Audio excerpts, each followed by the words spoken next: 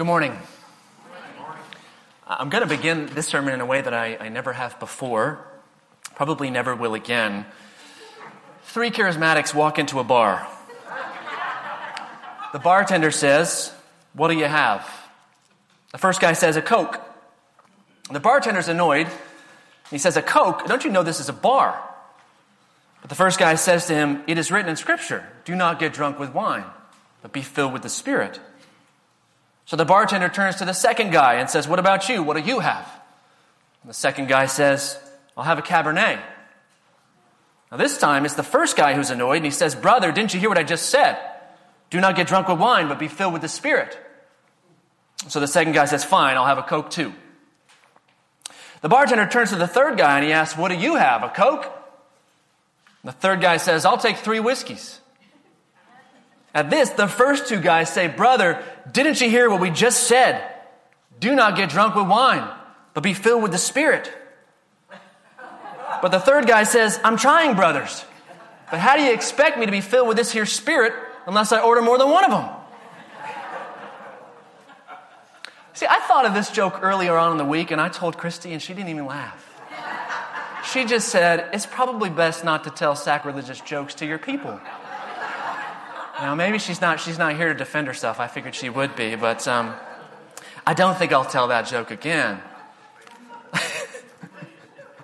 Now, I will say, this joke isn't completely gratuitous.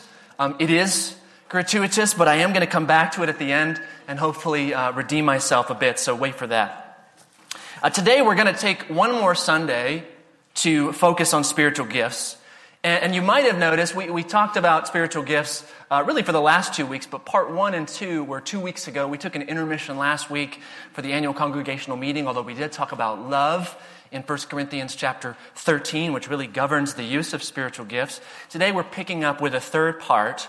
And you probably noticed that in those first 2 parts, I really didn't explain what each of the spiritual gifts are individually and how they might be used in the life of the church. In part 1, when we talked about 1 Corinthians chapter 12, the first part of that chapter, I did give the list of those spiritual gifts that Paul mentions in that passage, and I gave a short definition of each one that he mentioned, but there are actually 4 passages in the New Testament which list various examples of spiritual gifts, and if we put them all together, we end up with a list of almost 20 spiritual gifts. All in all, I think we would really benefit from a longer discussion of what these spiritual gifts are, and especially how they can be used in a local church such as this. And I did contemplate doing that today. In fact, I tried it, but the reality is there's just not enough time to do so. And so I've decided to put a brief explanation of each spiritual gift and how it might be used in the church on the sermon handout for today. You'll notice it's quite a bit longer than a normal sermon handout, and that's why. I want to encourage you as we're going along through the sermon to make reference to that sermon handout, especially to those the list of spiritual gifts at the end. And I'd like us to come back to this sometime, probably not on a Sunday morning, but in another context for those of you who really want to go deeper on this topic of spiritual gifts. If you missed the sermon handout for part 1 and 2, it's one handout for part 1 and 2. There are copies of that on the welcome table. If you missed those sermons, I encourage you to take a look, because everything I'll say today is built on that foundation. Where I want to go today is to 3 places. First is, I want to talk about how to discern your spiritual gifts. We said every believer has spiritual gifts. How do you discern them? Second, I want to discuss a few additional guiding principles for the use of spiritual gifts. And third, I want to touch on a few spiritual gift debates, everybody's favorite. Before we jump in, I'd like us to pray and invite the Spirit to speak. Let's pray. Holy Spirit, Holy God, speak your words. You are the illuminer of God's words and the illuminer of our hearts. May it be so today. Any of my words that are not of you, may they fall to the ground and blow away. But may your word remain, and in us may it bear much fruit. This we pray. In Jesus' name, amen. I do believe it's very important to understand the spiritual gifts themselves and how those spiritual gifts might be used. It is another thing altogether, though, to understand what your spiritual gifts are and how you might use the gifts that have been given. So how does a believer discern what spiritual gifts he or she has been given? Before I answer that, I want to say one thing, probably something I should have said back in part 1. A theology of spiritual gifts really should not be separated from an overarching theology of the Holy Spirit. I gave a sermon in May of last year called A Theology of the Holy Spirit, and it turns out that spiritual gifts are just one small thing that the Holy Spirit cares about. It's just one thing that the Holy Spirit is doing. When we talk about the topic of spiritual gifts in isolation, we tend to do some damage. See, the Spirit reveals, the Spirit creates, the Spirit regenerates. He washes, He adopts, He seals, He indwells, He sanctifies, He illumines, He brings fruit, He unifies, and yes, He even gives gifts. If we're going to talk about spiritual gifts, we need to make sure that we're talking about the same Holy Spirit, the Holy Spirit of the Bible. Because it's possible we're talking about two different kinds of spirit, like the guys in the bar. Are we talking about the Bible's spirit? One of those things that the Spirit does is illumination. He illumines. He makes sense of God's word to us and His purposes in our lives. And so herein lies my point. If the Holy Spirit is the one to provide us with spiritual gifts, and He is, we've talked about that, according to the Holy Spirit's nature and ministry then, He is the person who is going to illuminate for us what our spiritual gifts are. The Spirit, not some online diagnostic tool, all right? So, in other words, our spiritual gifts are not supposed to be this mystery or this great secret that's kept from us. Now, there may be reasons why we don't know our spiritual gifts. There might be lots of reasons. For instance, maybe you're a new believer, and you're still just trying to figure out what it means to follow Jesus, let alone what your spiritual gifts might be. That makes sense. For those of us who have been believers for a while now, maybe we've never actually asked God's Spirit to show us. That's quite possible. We've never done so. Or maybe we just haven't been willing to listen. We're not sure we want to know. So I want to encourage you, this is really not a trite encouragement here. Ask the Spirit. Holy Spirit, what are your purposes for me in the body of Christ? How have you gifted me for the good of your body? Another reason we might not know our spiritual gifts is because deep down we're kind of self-absorbed. We don't actually care about the edification of the church. What good would the Spirit telling us our spiritual gifts be if we don't even care about the purpose they're for, which is to build up the body? Or we might not know our spiritual gifts because we aren't using them. Now, we've talked about, a lot of times there just aren't opportunities to use them, and we need to get better as a church in doing that. But we learn where we are gifted by trying. As it is said, the proof of the pudding is in the eating. Or maybe we doubt our spiritual gifts because we're simply comparing our measure of gifts to others who have the same gift in greater measure. The problem here is that we know the Spirit gives gifts in different measure. So just because you are not as gifted as someone else who has the same gift doesn't mean you're not gifted in that way too. As I said a lot in part 2, we're not to be comparing ourselves. That divides the body. So, if we're unsure of what our spiritual gifts are, how might we go about discerning our spiritual gifts? I really believe the place to start, this is not a throwaway, the place to start is ask the giver of the gifts.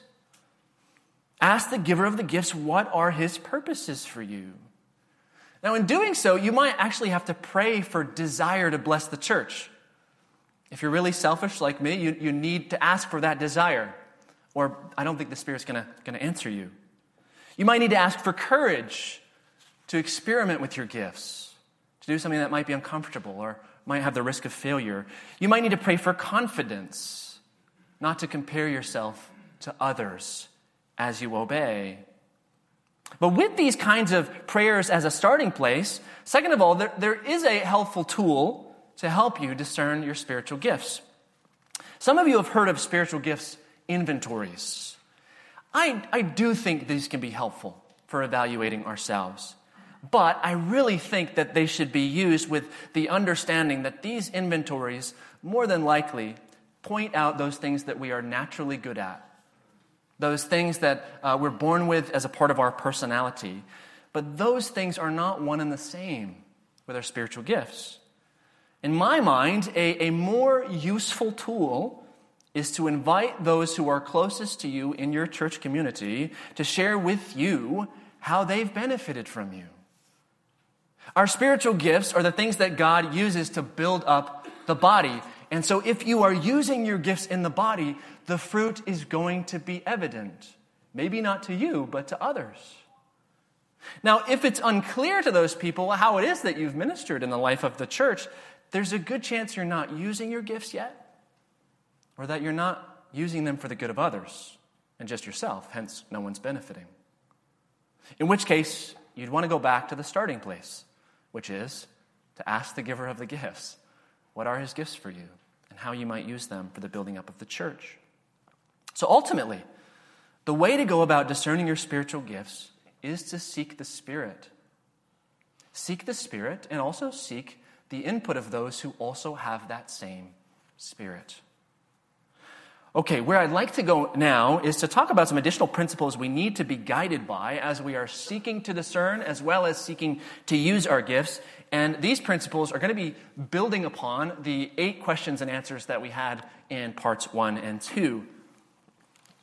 There are 5 principles, and they each have 2 words. The first is unity and diversity. Now, these have been words that we've been using a lot in the last couple of weeks.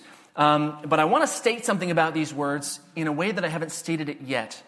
And that is that the Spirit of God cares both about the unity and the diversity of Christ's body. It's both. Now, there are several ways in which we know that to be true. When it comes to spiritual gifts, here's a principle that we need to understand. God's gift of the Holy Spirit to us is the foundation for the church's unity. We all share the same exact Spirit. The Holy Spirit's gifts to us, as in spiritual gifts, are the foundation for the church's diverse ministry. We all have the same Spirit, and thus we are to be unified, but we do not all have the same ministry because we all need to be built up in different ways. Both unity and diversity are from God's Spirit, and both are supposed to go together.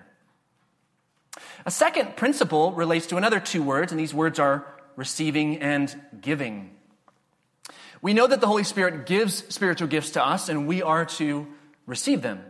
And upon receiving them, we are to then give the benefit of those gifts, to use those gifts for the sake of others. Here's one thing we haven't acknowledged yet, and sometimes isn't acknowledged at all. As much as each of us needs a willingness to use our spiritual gifts, each of us also needs a willingness to receive what other believers can give us through their gifts. Scripture tells us we need one another, and yet culturally, we don't want to need one another. To need one another is weak. Yet belonging to Christ, it's going to require us to have a countercultural humility. To believe that others are called by God to use their gifts and we are called to receive the benefits. Just as we are called to use our gifts and they are called to receive the benefits. To be a part of Christ's body, it requires the humility to be ministered to. Both for your sake and for the sake of the person ministering, whatever ministry that is. A third principle has to do with 2 other words, spontaneity and order. There is a perspective in the church that says that for something to be Spirit-led, it has to be spontaneous, it has to be unplanned, it has to be unrestricted. Now, it is important for the people of God to have opportunities to use their gifts in spontaneous and extemporaneous ways, but spontaneity is not the marker of spiritual authenticity. On the contrary, order is from God as well. In the last half of 1 Corinthians 14, the passage that we read this morning, and the passage that comes after that passage rather, Paul actually submits spontaneity to order. He says in verse 33, God is not a God of confusion, but of peace. Meaning, if the use of spiritual gifts is chaotic for the church, it's not honoring to the Spirit because the church is divided. And thus he says, in the very last verse of chapter 14, the thing that kind of caps the whole chapter off, all things should be done decently and in order. Now, it's true that there are some churches that fear anything that's spontaneous, anything that's unplanned, anything that's unrestricted. And in that case, they should understand that spontaneity is also from the Spirit, just like order is. A fourth principle has to do with spirit and mind. Spirit and mind.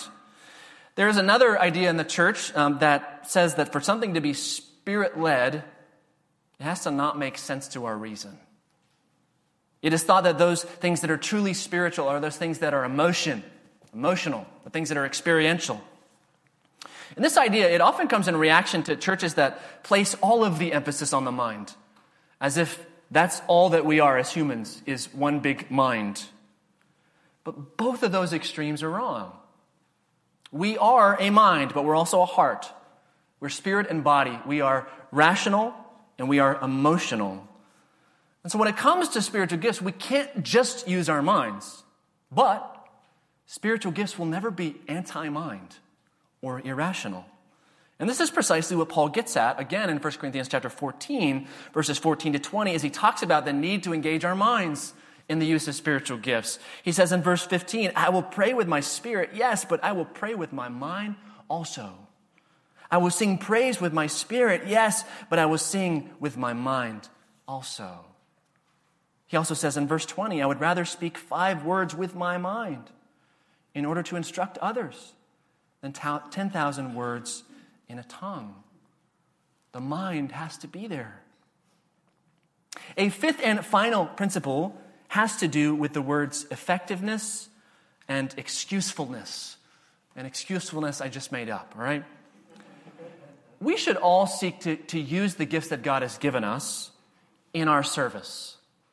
That's what God desires. He wants us to use our gifts, and it's most efficient and effective if we do just that. But there is an excuse that exists in the church when someone is asked to do something and they respond, well, that's not my spiritual gift. It may be true that the thing a person is being asked to do is not their spiritual gift.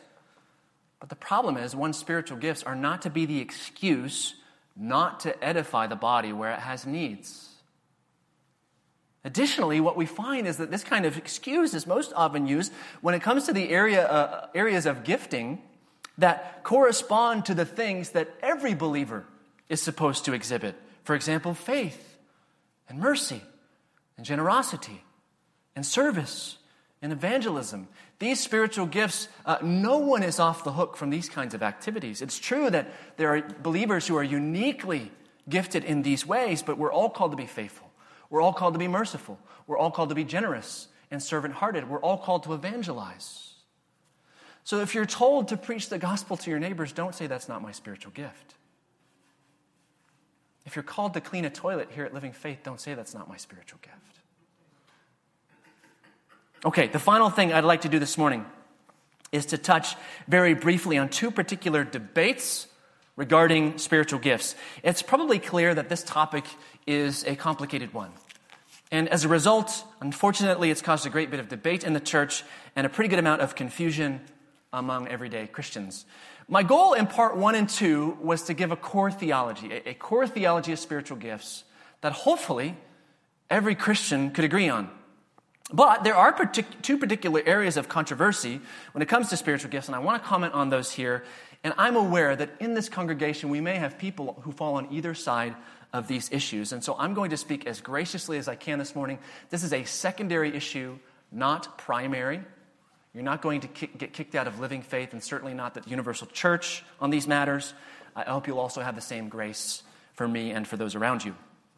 The first debate has to do with whether or not 4 or 5 of the spiritual gifts are still operating today, are still for the church to use. And there are 2 main views in this debate. There's the cessationist view and there is the continuationist view.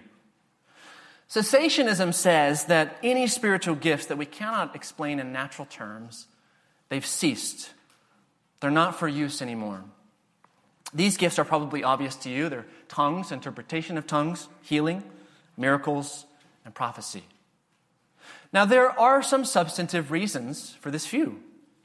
For example, in the story of redemption, there are certainly special times when God's Spirit was moving in unique ways. There are times when God's supernatural signs and wonders are more prominent, much more prominent than other times. For example, the Exodus. For example, the time of the prophets, especially Elijah and Elisha. The other is the time of Jesus, and the time of the apostles after him. Another reason has to do with the story of the church. When you look at church history, it seems that the prevalence of spiritual gifts, especially some of them, seems to decline after the first few centuries. Those are the substantive reasons, but there are also some insubstantive reasons. Cessationism has really only been popular in recent centuries, and it coincided with two main things. One is the Reformation. The Reformers were often critical, as they should be, of the fake miracles and the fascination of the supernatural that was in the medieval Roman Catholic Church. And these kinds of abuses are still evident today, especially since the 1960s and 1970s in the West. Another thing coinciding with cessationism is the Enlightenment. We have inherited a culture that is increasingly materialist. It only believes in the things that can be touched and sensed. And it's also anti-supernatural as a result. And this encourages us to dismiss anything that we can't explain naturally. Perhaps one final insubstantial reason for cessationism is based on personal experience. Some people who have not had the experience of certain spiritual gifts may discount the experience of others who have, which brings us to the fact that ultimately there's very weak biblical evidence for a cessationist perspective. Perhaps the most common passage cited in favor of cessationism is the passage we looked at last week, which is 1 Corinthians chapter 13, verses 8 to 10, in which Paul says, in the context of the spiritual gifts conversation in Corinth, he says, when the perfect comes, spiritual gifts will pass away. Now, the problem with interpreting this as a cessationist argument is that Paul's not talking about certain spiritual gifts. He's talking about all spiritual gifts. And the perfect that's coming is not some perfect moment in church history, because I don't think there are any of those. It's the perfect moment when Christ returns and all is made new and spiritual gifts are not necessary anymore. On the other side of this debate is continuationism. And this is the view that all the spiritual gifts continue to this day and are for use in the church. I believe that the simple reading of Scripture leads us to expect that all spiritual gifts need to be used in the life of the church for as long as the church needs to be edified. In other words, until Christ comes. And throughout the history of the early and medieval church, the vast majority of church fathers accepted this position. They couldn't think of any other way.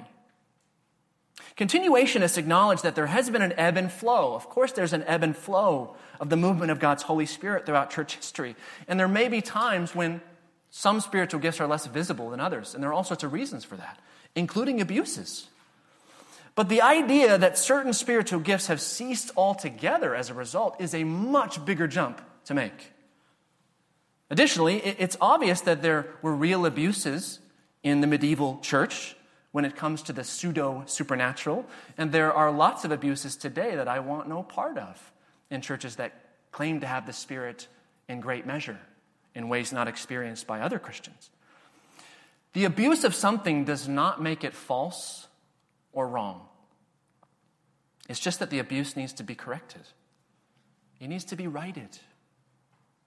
And finally, to this idea that if we don't experience it, or if it doesn't make sense to our minds, the truth is that Scripture tells us what the truth is, not our experience.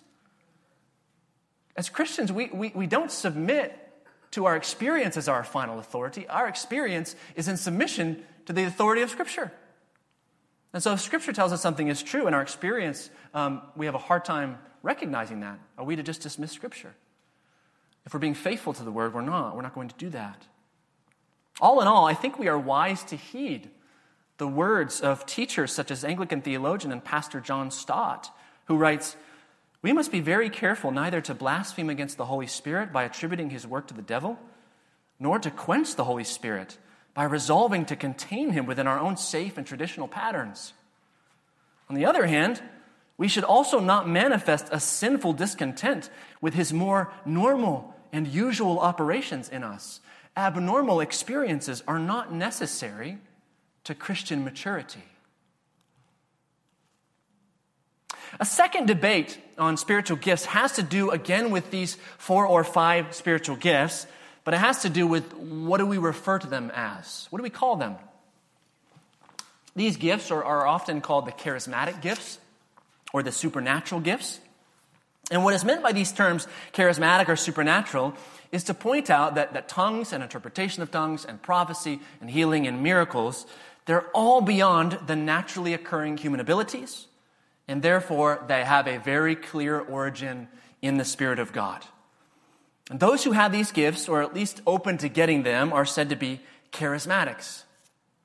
Now, when I told the joke back at the very beginning of this sermon, you probably knew what kind of Christian I was talking about by just saying 3 charismatics walked into a bar. There's a problem with that, though. There's a problem that certain Christians are characterized as charismatics. There are 2 main Greek words that Paul uses to talk about spiritual gifts in 1 Corinthians. One is pneumatikos. It means the things of the Spirit. Pneuma is that Greek word for spirit. The other word is charisma, or charismata, which means the gifts of grace. The gifts of grace. And it's from that second word that, of course, we get the term charismatic. Now, of the spiritual gifts mentioned in Scripture, which of them do you think qualify as gifts of grace? All of them. All of the spiritual gifts are charismatic gifts. All of them come from the Spirit. All of them are supernatural. And as we know by now, all are essential. The only biblical way of separating some spiritual gifts from others is not by what appears natural versus what seems to be supernatural. It's in terms of how much the body is built up, as we talked about in part 2. What's interesting is that in Paul's hierarchy of spiritual gifts in terms of edification, which he discusses in 1 Corinthians chapter 12 and again in 1 Corinthians chapter 14, prophecy is at the top and tongues is at the bottom. It's as if Paul is saying to us, don't get caught up with just those gifts that are outwardly spectacular. Because guess what? One's at the top and one's at the bottom, and there is a whole lot in between. A whole lot. When we focus on some spiritual gifts to the detriment of others, we're impoverishing ourselves. We're poorer, not richer. Now, when we use this word charismatic to refute just a few spiritual gifts, we are hijacking a term that's supposed to be used for all of us. To be fair, that term has been hijacked in part because some Christians have been completely opposed to the use of these 4 or 5 spiritual gifts. However, what happens when the designation charismatic is applied to only a few spiritual gifts, then those Christians who have those gifts are considered Spirit-filled. And those who don't have that gift, or those gifts, are not considered Spirit-filled. And there is zero biblical basis for that. In fact, to the contrary, there is very clear biblical teaching to condemn that sort of thing, namely the epistle of 1 Corinthians. So, when it comes to the word charismatic, if by that we mean those who have the so-called 5 Spirit-filled gifts, we should reject that kind of thing. But if by charismatic we mean those people who are empowered through all the charismata, then we should accept that and rejoice in that kind of thing. In fact, as Anglicans, we describe ourselves as those committed to word and sacrament and spirit. These are the 3 great streams of Christian spirituality, otherwise known as the evangelical, the Catholic, and the charismatic. My point in all of this, and in fact in this entire sermon series, is to say this: we should all be charismatic. We should all be charismatic in that we are looking for the Holy Spirit to break in among us and to build up His body. That's the point. And while spiritual gifts are just one small part of what the Holy Spirit cares about and is doing in our midst, Paul says they're critical to the life of the body, and therefore they're critical to the life of the world. And so as a common thread between parts 1 and 2, I want to read a verse I've referenced in each sermon so far, and it happens to be the last verse in our passage for today, 1 Corinthians 14:12.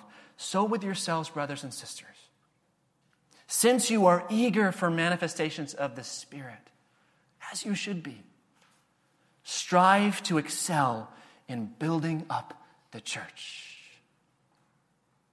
So by God's grace and by the Spirit's gifts, may everything we do be for that purpose, and may nothing against it. Amen?